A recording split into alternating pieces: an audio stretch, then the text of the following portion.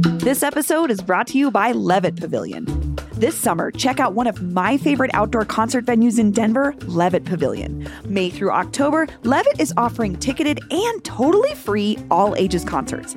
I feel like we just go to anything that's free because it's like the kids can be at the show and it's people aren't weird about it, and you can like bring a picnic. It's awesome. Some of the free shows this season include Iskali, Melvin Seals, Warren Treaty, Sunny War, Charlie Tuna, and more. To RSVP for free shows and buy tickets, plus see the full concert schedule, go to levittdenver.org. That's levittdenver.org.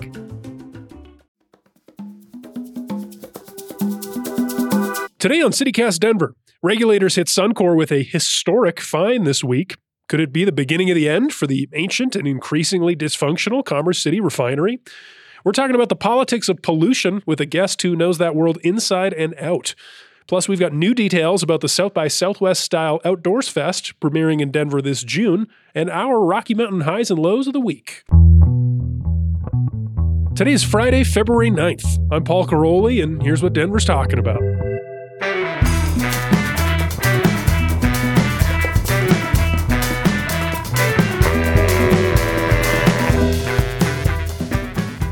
Welcome back to CityCast Denver, the city that can't get enough of those new black and white license plates.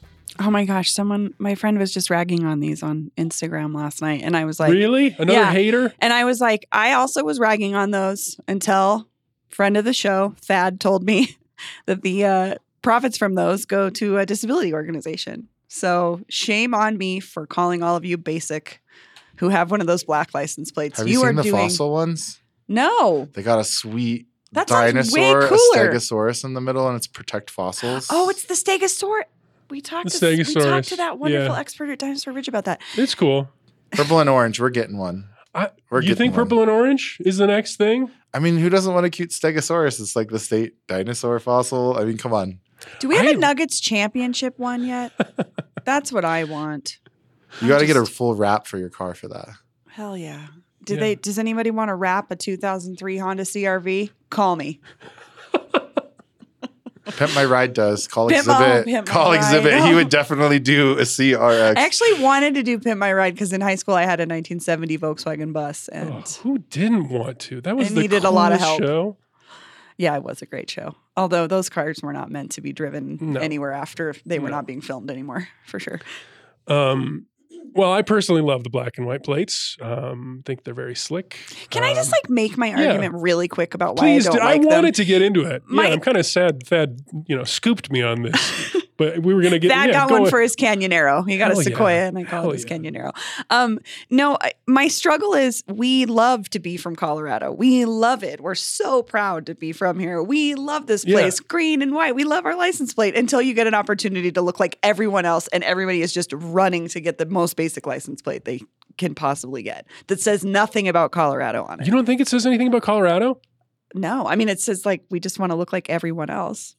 Here's my argument for it. Okay, go for it. Pure utility. What is a license plate for? It's for visibility on the road. And what could be more useful than a stark black and white contrast? Narcs everywhere are with you, Paul. Well, narcs assemble. My army of narcs and I are going to take over the roads. Ian, what do you think about the black license plate? I don't really care. You don't think about it? It's not high. It's not highest on my list. Like I said, I like the fossil one. I know that there's a move right now to petition for one for historic places. I think it's cool that people get to have some sort of individualism within this massive scheme of registering your car in the first place. So, if you want to have a black and white one, good for you. You want to have, any of these other ones, good for you. Pioneer plates, if your family's been here for a long time. You don't have to. Choice. You can have choices. Paul can go get one of those. I don't have to prove my You do not. My family registry. I have learned this. They used to be that way. I know, because we had a friend who's fifth generation. Sean. Hey, Sean. And our other friend, Evan, I think, just to spite him, was like, hey, look. I got one. I didn't have to be here for that long. That's my kind of move. That's such a troll move. I love that.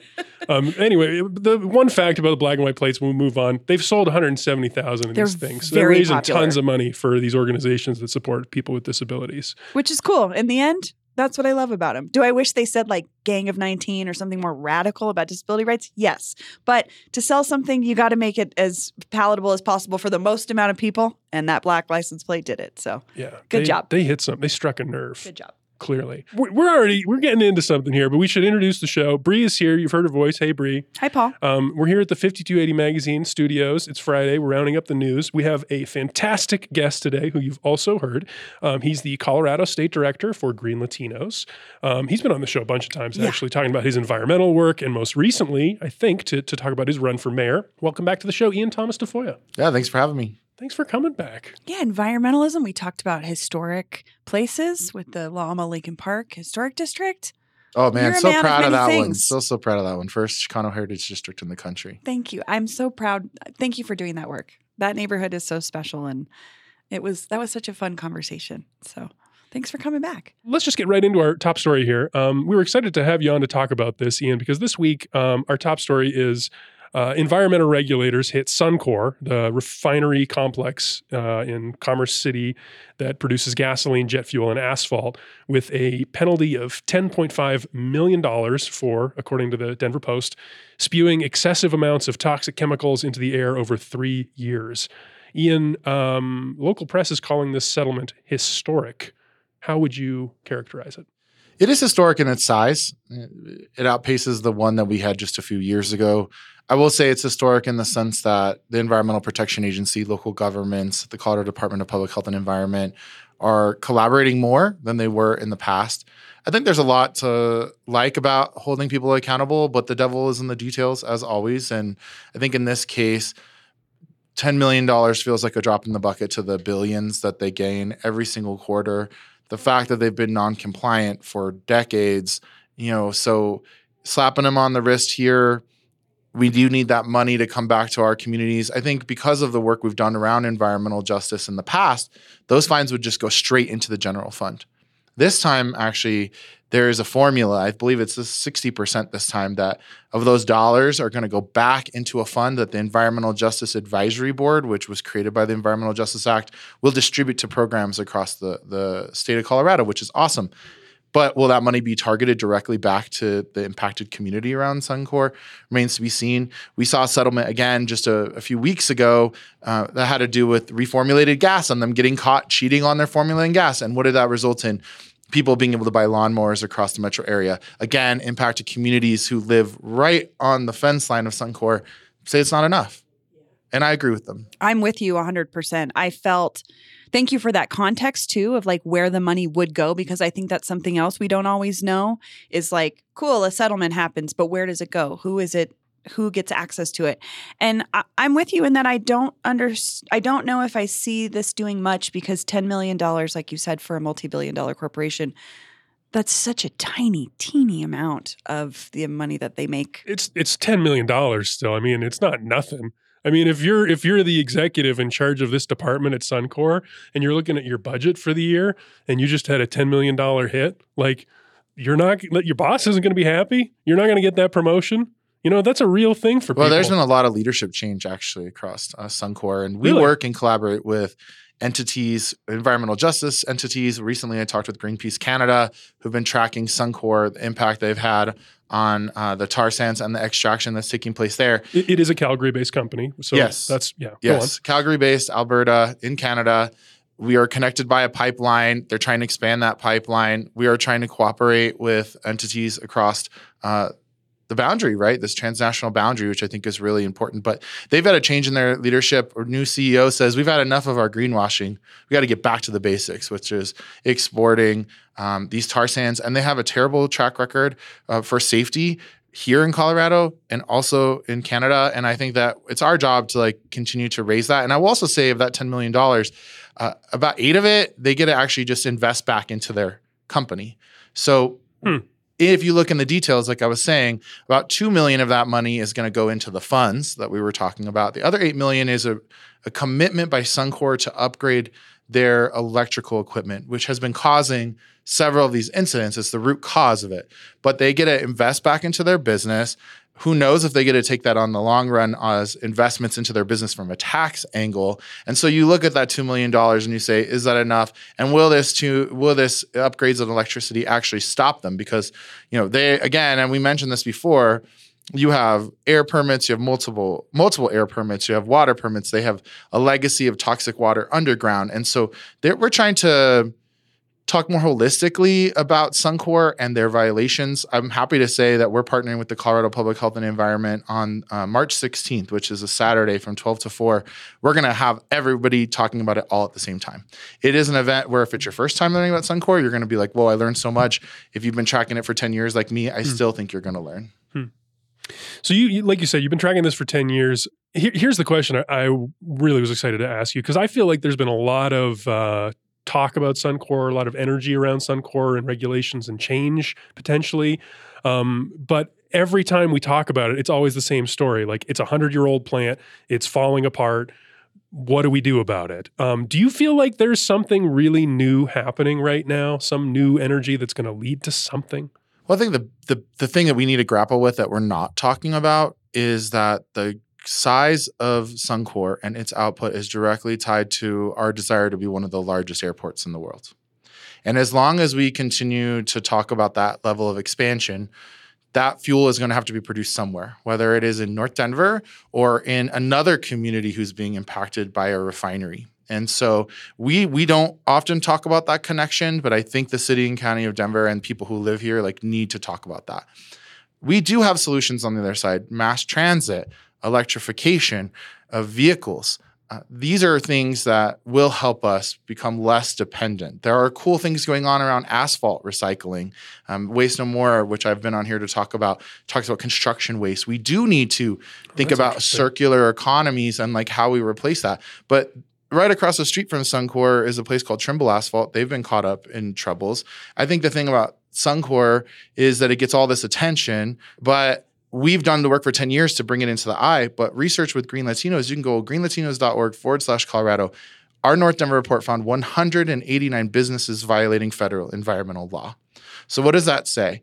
It says that Suncor is just one bad actor who's taking the heat for everybody else.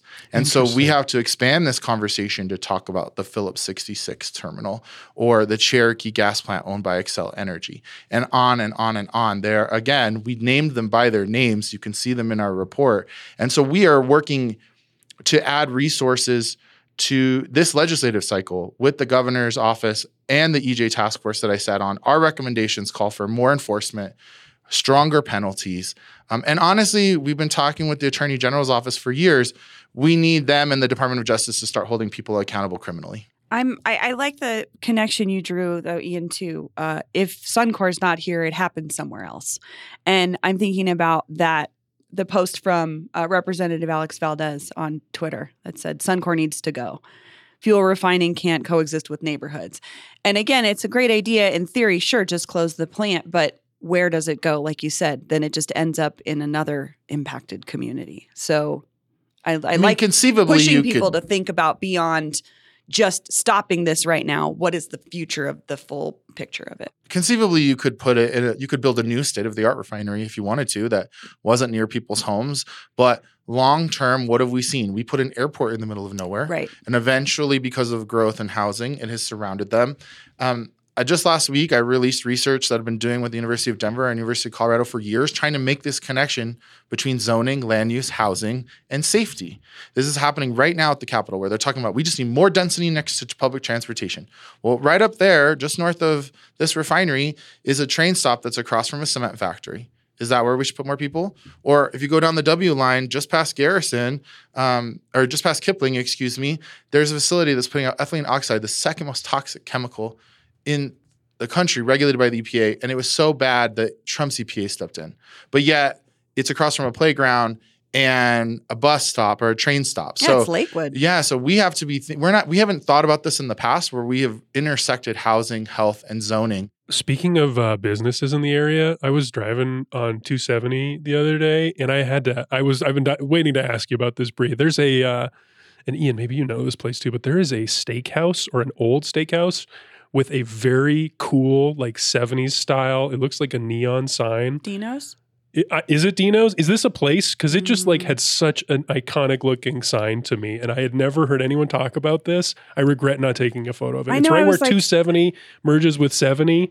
Do you all know this steakhouse? By Pecos? I'm trying to Perhaps. think. I don't know the neighborhood that well. I know. Is it yellow sign? It was like blue and red.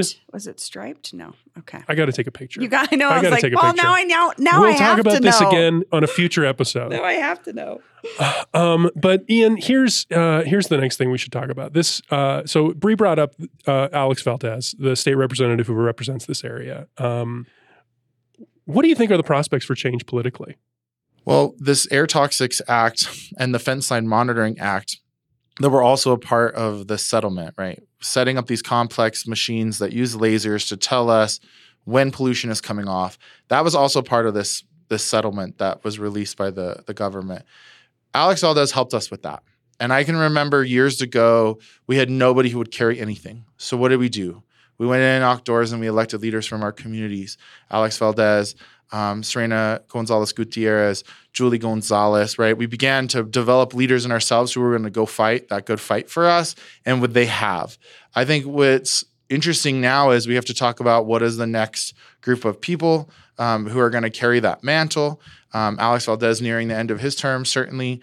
I'm grateful to work with him and partner with him over the years. I hope that we can be as bold as possible going forward. We've done a lot, both nationally, locally, and in the state to produce resources that are going to help get us off of fossil fuels. So I am hopeful that in my lifetime we will see these facilities close. But the real conversation begins when we start to say, can we begin planning now for full remediation, for a true just transition? We've been able to do it with coal. The Environmental Justice Task Force has recommended that also include oil and gas workers. I think the industry and the unions agree with us. And so I think over the coming years, you're going to see more and more investment being put into how do we move away from these facilities. And who knows, there'll be a new governor soon. What angle they will take on this matters. What angle a new presidency will take will matter to us. But as long as we continue to use the tools that are available to us with our lawyers under the Clean Air Act, the Clean Water Act, these civil rights that we have, I do believe we will still have protection. And it really just matters about whether we have leadership to help us. The Environmental Protection Agency, under the leadership of Casey Becker, has sent back 2 Title V permits agreeing with Green Latinos. That's a first. So I would say that the headwinds are pointing in the right direction for all of us.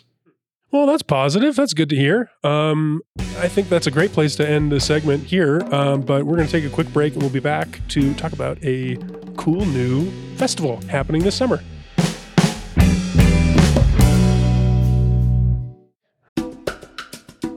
This episode is brought to you by the Colorado Wine Board. Because the wine community here is surprisingly robust. I mean, think about Bigsby's Folly and Infinite Monkey Theorem here in Denver alone, and there are urban wineries all across the Front Range. Then there's the Western Slope, Paonia, Palisade. Hello, Palisade wine, are you kidding me? It didn't used to really be a thing, but from what I hear, it's very much a thing now. There are more than 165 wineries across Colorado to explore, and they produce all sorts of wine that reflect our unique culture and climate. So finding a label that you're going to love is easy, no matter where your adventure takes you. Discover it for yourself and support local winemakers at coloradowine.com. That's coloradowine.com.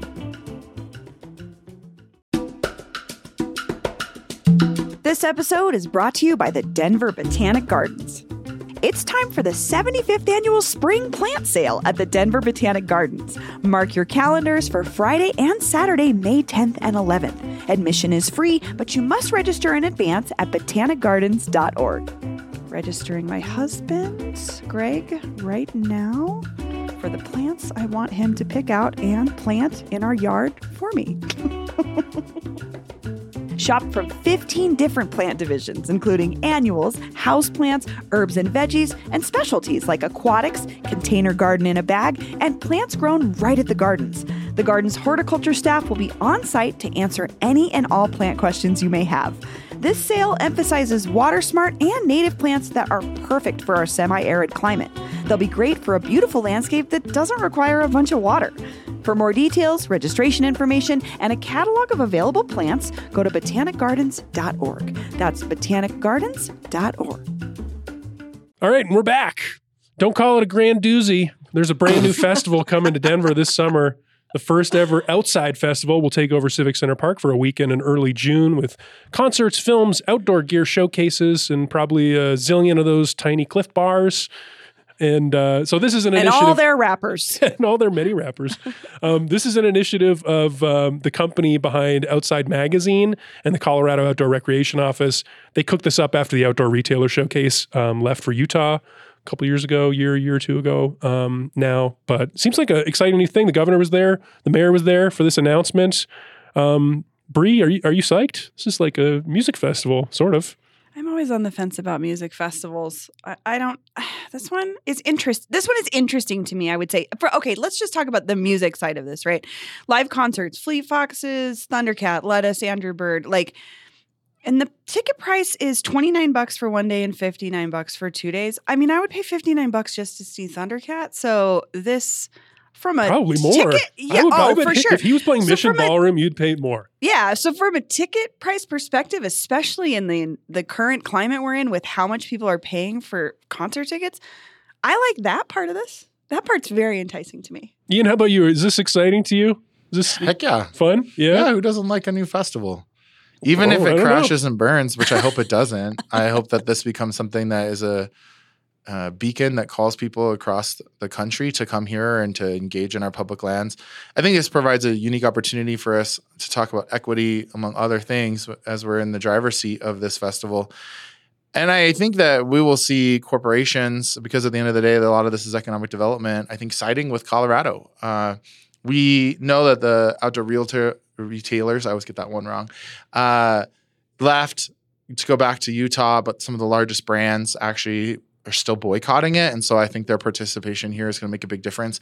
At the end of the day, there's a lot of stark contrast between Utah and Colorado in the way in which we steward and lift wildlife, our equity concerns, among others. That played out with them leaving.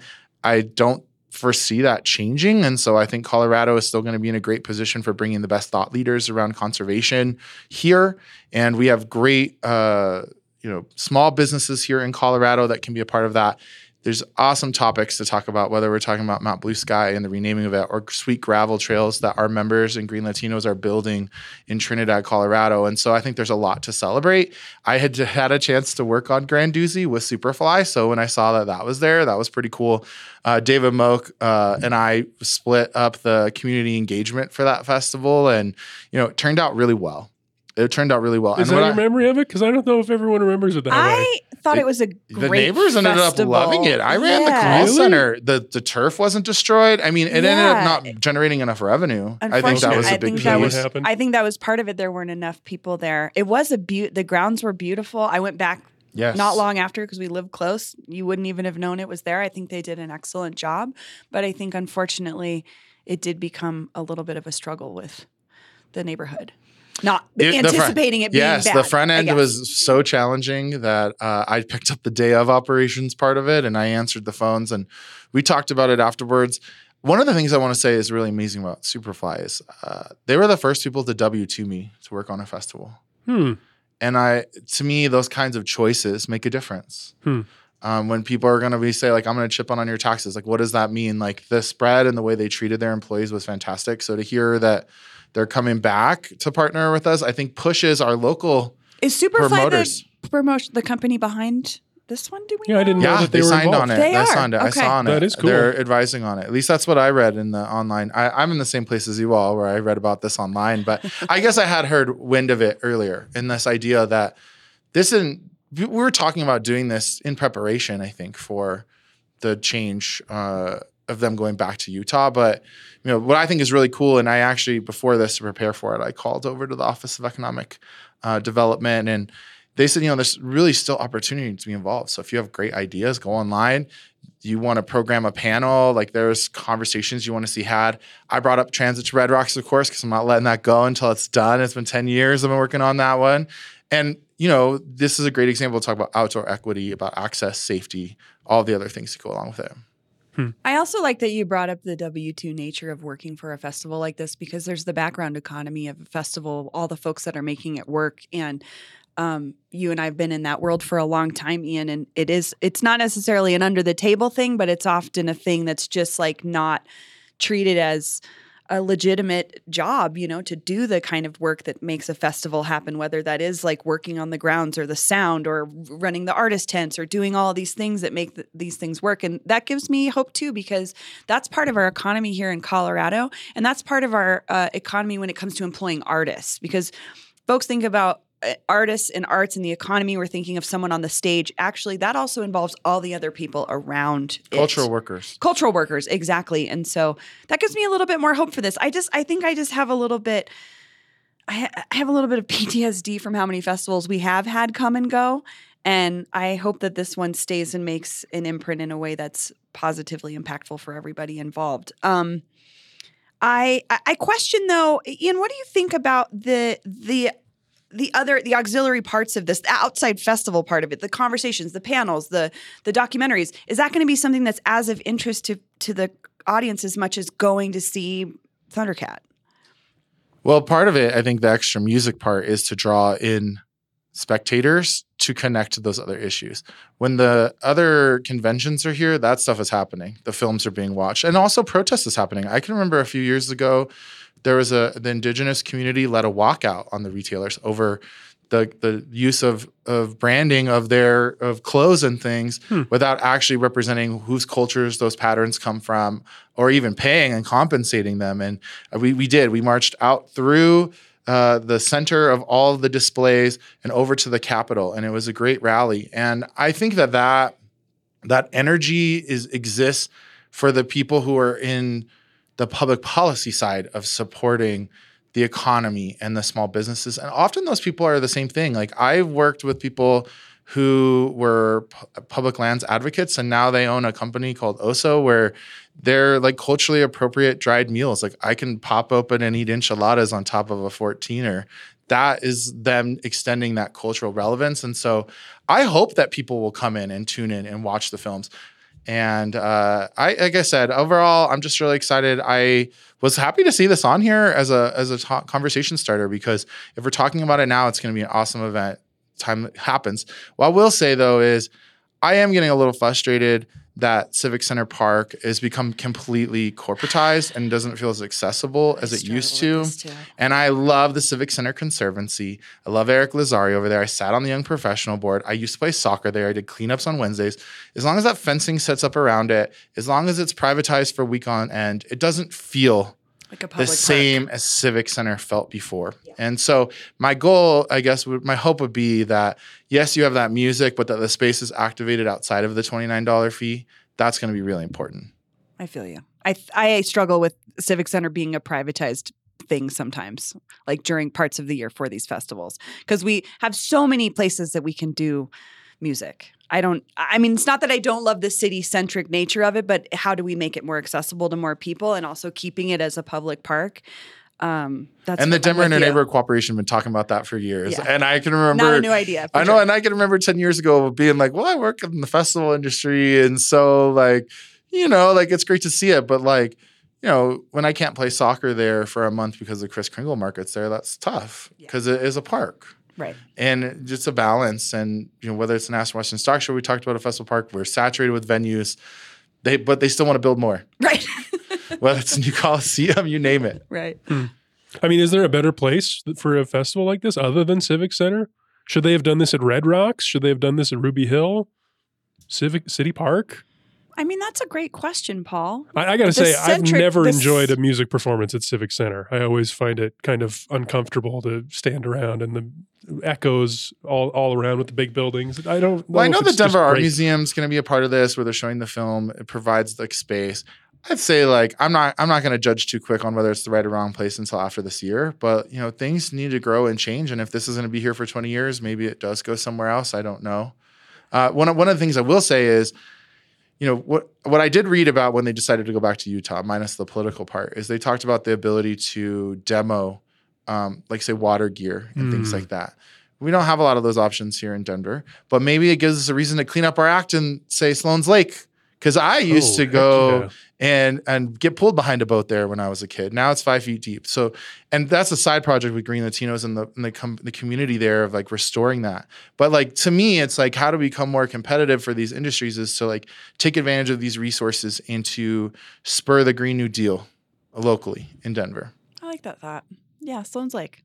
All right. Well, let's leave it there. I'm going to go out on a quote from Robin Thurston, the founder and chief executive of Outdoors Interactive, which is the company behind Outside Magazine. Robin says, "This is where the spirit of outdoor adventure meets the rhythm of art." Forget it.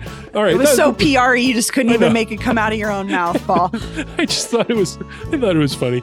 This like combination of like art and urban life and outdoor adventure. Jargon. Whatever. We'll see how it goes in June, and then we'll talk about it again, and maybe they'll do it again next year. But we're going to take one more break, and we'll be back with wins and fails.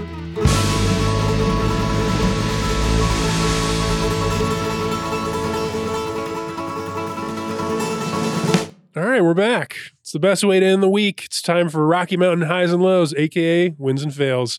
We've each brought a recent local something that we think is a win and another we think is a fail. We're going to talk about them. As usual, we'll start with fails so we can end on the fun stuff. And Bree, I think you should start. Give us your fail. Other than the season premiere of Vanderpump Rules being a real bummer. I'm so sorry to hear that. Thank you. Should we get into it? I appreciate. No, I'm Scandival. It's boring. It's over. Nobody cares anymore. Season 11, we can't do it. That's not really what I'm talking about. Okay. There was a story in Westward, drugs and crime in the 1400 block of Ogden Street hurting small businesses. Quote, "It's the worst it's ever been." We talk a lot about narratives and framing and how we in the media portray information to our audiences. And I struggled with this story because I don't disagree that folks running businesses around here are struggling. It was just like a lot of accounts of people like having to lock their doors because someone was being crazy and trying to get in. I understand that is hard. And I don't know what it's like to run a business in the middle of Capitol Hill, right off of Colfax. I imagine that it's a struggle. But how we talk about it and how we talk about the folks that are supposedly perpetrating these issues, I struggle here. This is like the Do Better Denver people posting these like, look at this person doing drugs. Like, I understand also that not everybody has sympathy for folks that do drugs. I get it. I also look at every person doing drugs on the street and think they do not want to be there. That is not their ideal world. I am a person that struggled with this. I'm around people that have struggled with this. Nobody wants to be on the street smoking crack. So how do we have a better conversation about businesses and safety and community work, and how do we talk about this in a way that's not just consistently demonizing people that are in a deep struggle in front of everybody? And I didn't appreciate it. Yeah, that was an interesting story, I thought. There was like videos of people outside the corner beat and that yoga studio over there of like, people on the street doing people on the street stuff. This Do Better Denver group, we should talk about that. That's an interesting new group. Are you familiar with these people, Ian? I have been paparazzi'd. You have? By them, doing direct service work with Headwaters Protectors. I definitely have been targeted by them during my campaign. And what I will say is I have communicated with them via direct messengers on IGs when they have posted inflammatory and false things. They have been responsive to removing those. But, I had billboards targeting me during my campaign that I think were directed from this like same energy. And they're doing a really good job on social media because I have colleagues and friends resharing their things. And when I reach out to them and I'm like, hey, like I've been targeted by them, they're like, oh, that sucks. I won't share it again. But they're tapping into the frustration that I think is shared by many. And there are a lot of different solutions to that.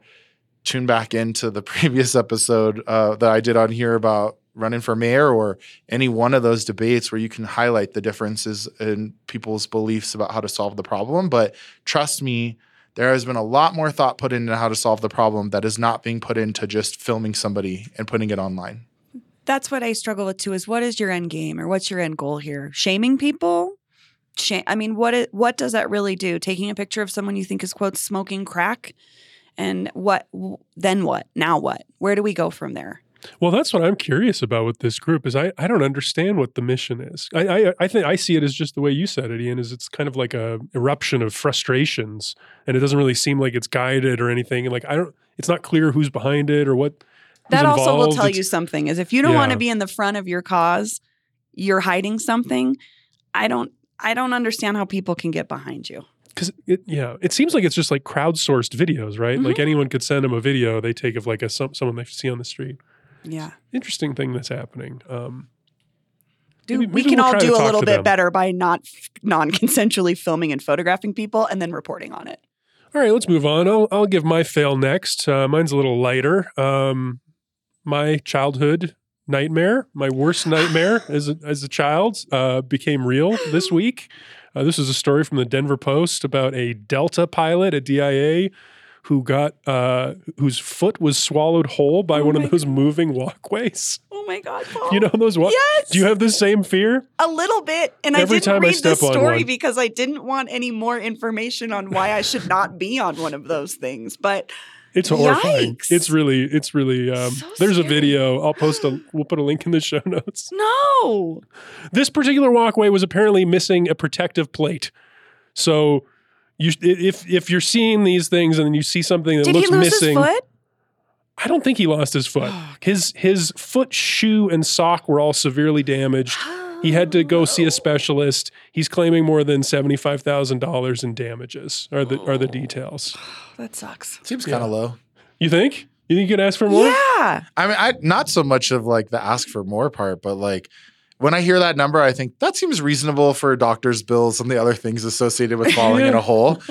Well, you know what I mean? Like from a $2 million, $100 million, $75,000. Okay. Like I'm signing that check if I work for an insurance company. Could be worse. That's a good point. Oh my gosh. I'm so sorry for that gentleman. I know. It was really scary. I know. It was just like, I mean, I will continue to think about it every time I use one of those walkways. I will never get on an escalator ever again as well. Ian, give us your fail. Oof. So I find them tied together. So the biggest fail I think right now laying in front of us is this broken immigration deal that has totally fallen apart at the national level that has real life implications for people here in Denver. Through my advocacy with people unhoused, no matter their country of origin, and the fact that my fiance is Venezuelan, we have been involved in this conversation. And I think that the amount of resources this is taking to solve may again bring us circling back to Headwaters Protectors and resiliency as a tool to deliver humanity to people at a lower cost. But I also want to say that the same frustration, and I had a conversation with the mayor via text and via phone over the last few days, the frustration that he has with President Trump, I share.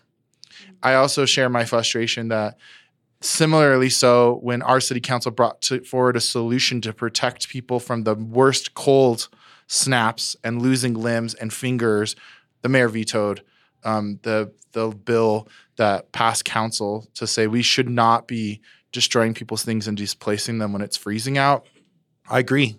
I stand with Councilwoman Parody and Chantel Lewis and the others, Jamie Torres, I know I can't name them all. Paul Cashman also. Yeah, and naming them all for doing what I think is the right thing. I testified years ago in the last council saying, "Where's your heart?" I still believe that. So I think they're tied together as this crisis is worsening. When solutions are brought forward and they're not good enough, that's not the right kind of politics we need to like solve and protect people. So I am equally frustrated with Trump, and I am disappointed in that veto. And I am still going to say that I will confirm here that I will continue to work with the mayor on public health related issues, bringing the experience of Headwaters Protectors to solve these problems, but disappointed for sure. That immigration bill, it fell apart this week. I wasn't following that. I had just caught up on it. Yeah. So it's not going to happen.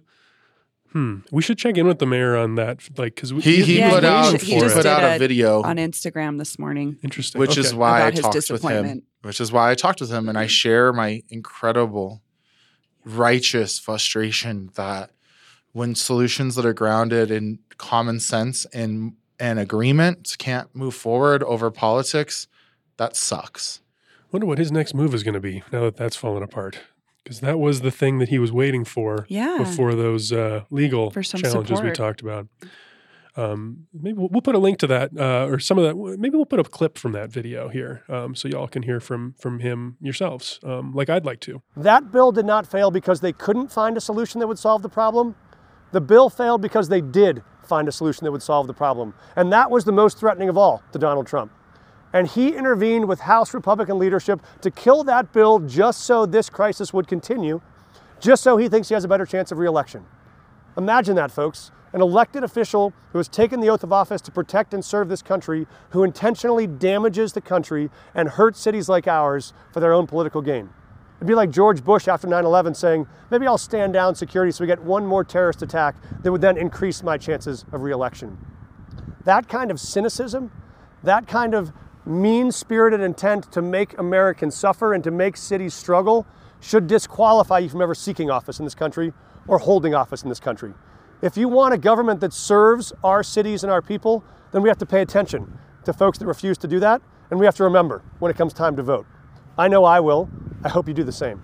Wins. Wins. You go. I have such a good win. You go, Paul. I have such a good win this week. I've been excited to talk about this.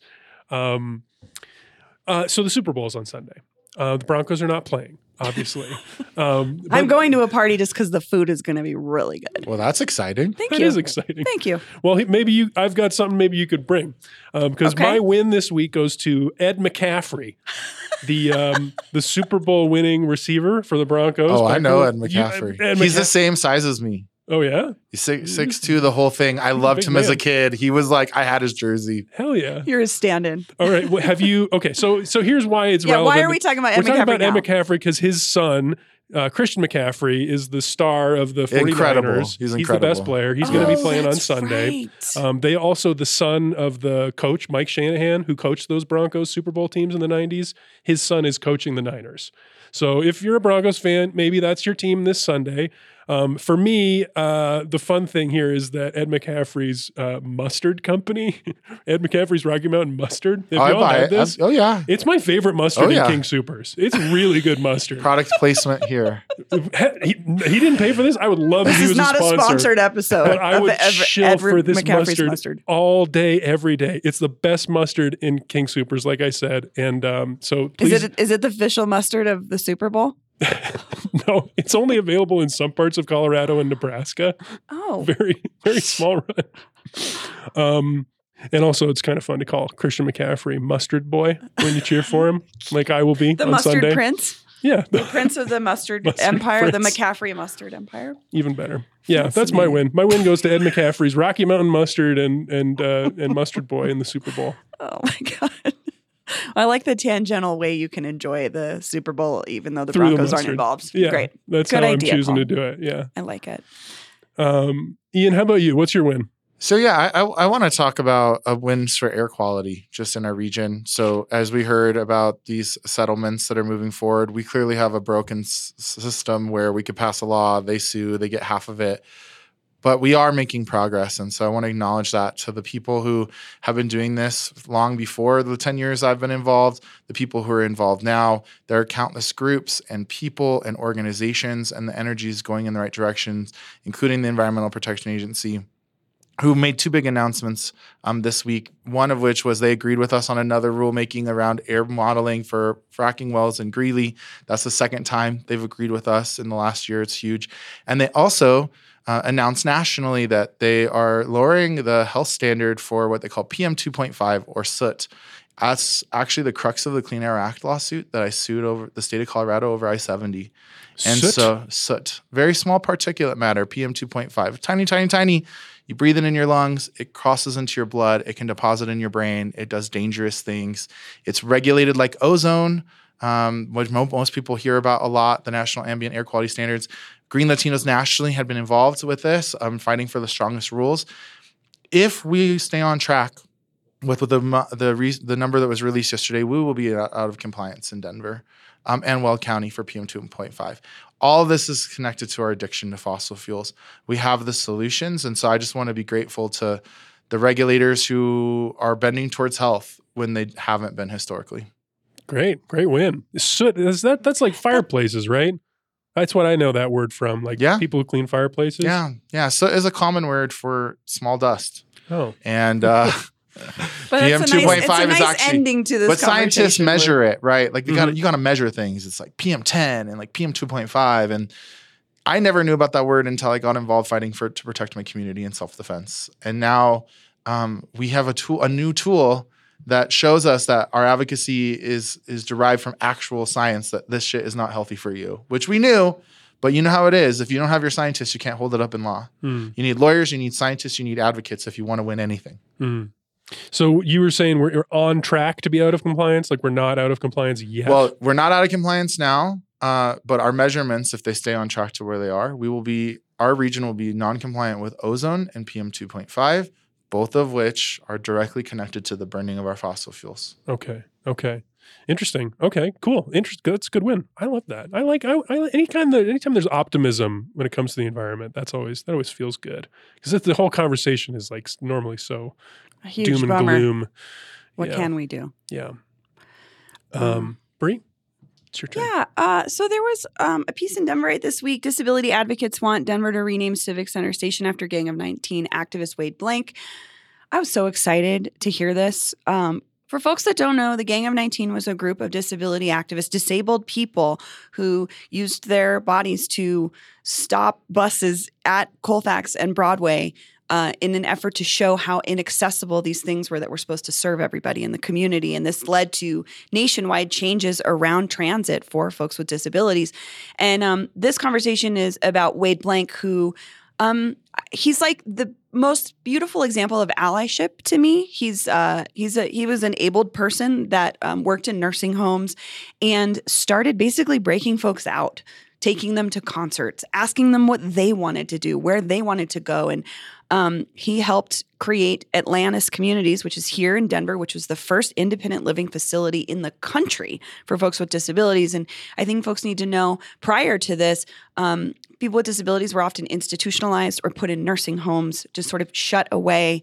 And Wade was like, why are we doing this? These are people with emotions and feelings and experiences, and they want to do everything else everybody else is doing. And he kind of like took his little hippie bee, he took his bus and he brought people to Red Rocks in their wheelchairs. And I think honoring him would be such a wonderful thing for Denver, because we have a plaque at Colfax and Broadway for the Gang of 19. And I think that there's some money and some work going into doing something a little bit bigger.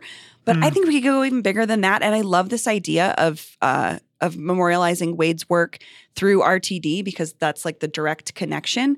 And I think about this every time I go through that intersection, and I'm so proud of this to be something that Denver did. And I would love for us to just be even more on the map and more visible, and more people know the story of Wade, but as well as Wade, all of the folks that were in the Gang of 19. This needs to be part of the outdoor festival. Absolutely, because accessibility is a huge part of festivals as well, and outdoor conversations. And we can pride ourselves in Denver on being leaders in public policy about equity, and that's what sets us apart from other states. Absolutely. We were one of those epicenters, and we continue to be. But I think I just, as a person that's an ally of the disability community, I learned a lot from reading Wade's story. And I just think he's an incredible person. And if we could honor him and his work, I don't see anything but greatness coming from that. So I was really excited about that. That's fantastic. What I thought was interesting about that story was that RTD doesn't know how to change the name of their own station. Like they don't have a set procedure for naming a station. So maybe this is, again, a precedent-setting thing where we figure it out through, and then it's like the Wade Blank process or whatever. So yeah. I just love this story, and it always gives me energy to get for Denver to continue to recognize our history that way. That's one that feels like a slam dunk. Like, why not do it? Why not? I can't think of any reason why not. It seems like a great person to name that station after. Yeah, Wade ruled. All right, so here we are at the end of the show. Ian Thomas Tafoya, thank you so much for coming back on the show. This was a blast. Thanks for coming and sharing. Yeah, I love being on here. Love talking with everybody. And if you want to get in touch with me, just give me a follow at Ian Thomas Tafoya, Ian with an E. Thanks, Ian. That's all for today here on CityCast Denver. Our producers this week were me, Paul Caroli, Natalie Rivera, Elizabeth Kama, and Olivia Jewel Love. Peyton Garcia writes our morning newsletter, Hey Denver. Bree Davies is our host. Our music is by Los Mocochetes, with additional mixing by Tyler Lindgren. If you haven't already, subscribe to the show wherever you get your podcasts. Follow us on Instagram at CityCastDenver, and tell Thundercat about us next time you see him. You can sign up for that daily newsletter and learn more about us at denver.citycast.fm. See you next week. Because I thought Grandoozy was great too, but I heard what a struggle it was to get it happening there in the first place. Yeah, I mean, David Mook was so burned out that he was like, I'm not doing it day of. And honestly, I did run the only time that we really got a lot was when they popped off fireworks for Kendrick Lamar and didn't tell the neighborhood it was going to happen. Oh. And then they did sound check once early, but on Sunday morning, they sound checked like 7 a.m. with Stevie Wonder. Guess who complained when Stevie Wonder sound checks? Nobody.